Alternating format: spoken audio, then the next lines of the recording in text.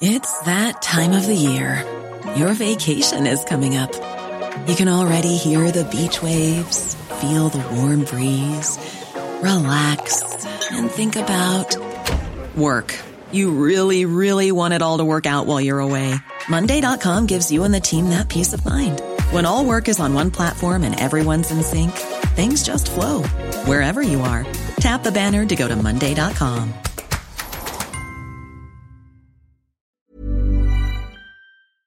China escalating its bullying in West Philippine Sea?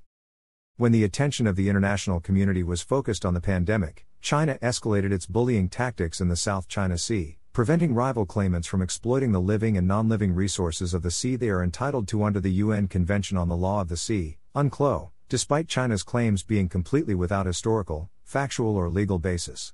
China now appears to be escalating its illegal activities in the South China Sea once more, with the United States and its allies preoccupied with two wars, the Ukraine-Russia conflict and the Israel-Hamas conflict. Evidence of this was the brutal, intentional ramming by a Chinese Coast Guard vessel to interdict Philippine Coast Guard, PCG, vessels on a resupply mission to the MV Sierra Madre on Eungan Shoal while the Chinese soldiers were barking to the Filipinos that the latter were trespassing the sovereign territory of China. China's renewed aggressiveness is alarming because it borrows from the egregious tactics of Russian President Vladimir Putin to justify his unprovoked, criminal invasion of Ukraine. Among them is the use of false flags, the tactic of accusing the adversary of committing the very same acts it is committing to obscure the truth and mislead the Russian public about who is really responsible for the wrongful action. Putin, for example, called NATO the real aggressor for expanding its membership right to the border of Russia. Putin, moreover, said the purpose of his special military operation was to stop the neo-fascists in Ukraine when there were more neo-fascists in his camp. The Wagner group was full of them donning the swastika on various parts of their bodies. After the incident of the collision of the Coast Guard vessels, China filed a counter-diplomatic protest proclaiming its sovereignty over almost the entirety of the South China Sea, with the 9-line now a 10-line, and accusing the Philippines of being the one propagating dangerous and provocative acts in the West Philippine Sea. Certainly, the suitable destination of such a note is the wastebasket. China has also accused the Philippines of conducting a campaign to smear its allegedly pure and just image. Thankfully, the Philippine Coast Guard has been inviting on-board press and social media representatives to record and report what's happening in the West Philippine Sea. There is thus a video available on YouTube clearly showing the China Coast Guard charging the Philippine Coast Guard vessel. Unfortunately, the reports by local media men, which gained some mileage in the Philippine press, tended to be overwhelmed in the world press by reportage of the wars in Ukraine and Gaza. Nevertheless, the press and social media representatives on board the PCG vessel were able to bring the incident in the West Philippine Sea instantly to the Philippine public. The reaction of the Filipino people to the incident was most notable. The nation was united in condemnation. So was the diplomatic corps informed fast so that the ambassadors of the US, Canada, the EU and others quickly came out with expressions of support for the Philippines and the observance of the rules-based international order in the South China Sea. Their statements were certainly welcomed by Philippine officialdom and the public, especially that of the U.S. ambassadors, which reaffirmed the U.S. commitment to the Mutual Defense Treaty with the Philippines. The country, the region and the world seem headed for dangerous times. We have to do some escalating ourselves. We have in short order to strengthen and modernize our own capabilities in defending our territorial sovereignty and integrity as well as our sovereign rights in our exclusive economic zone and continental shelf.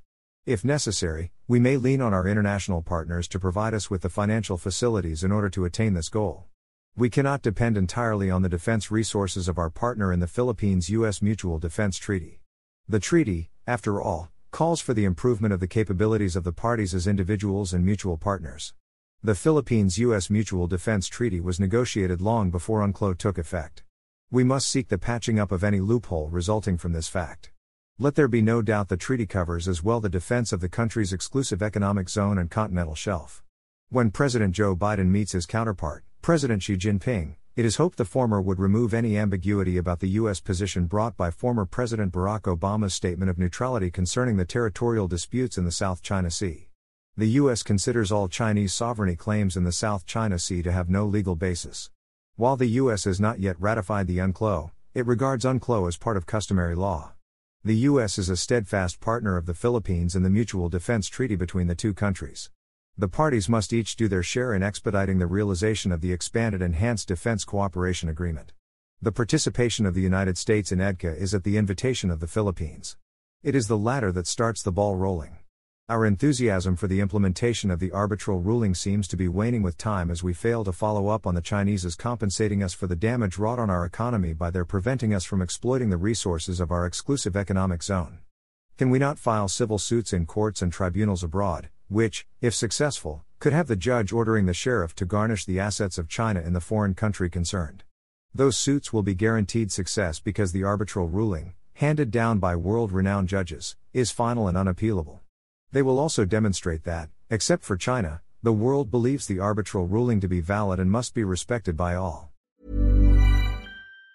Even on a budget, quality is non-negotiable. That's why Quince is the place to score high-end essentials at 50 to 80% less than similar brands. Get your hands on buttery soft cashmere sweaters from just $60, Italian leather jackets, and so much more.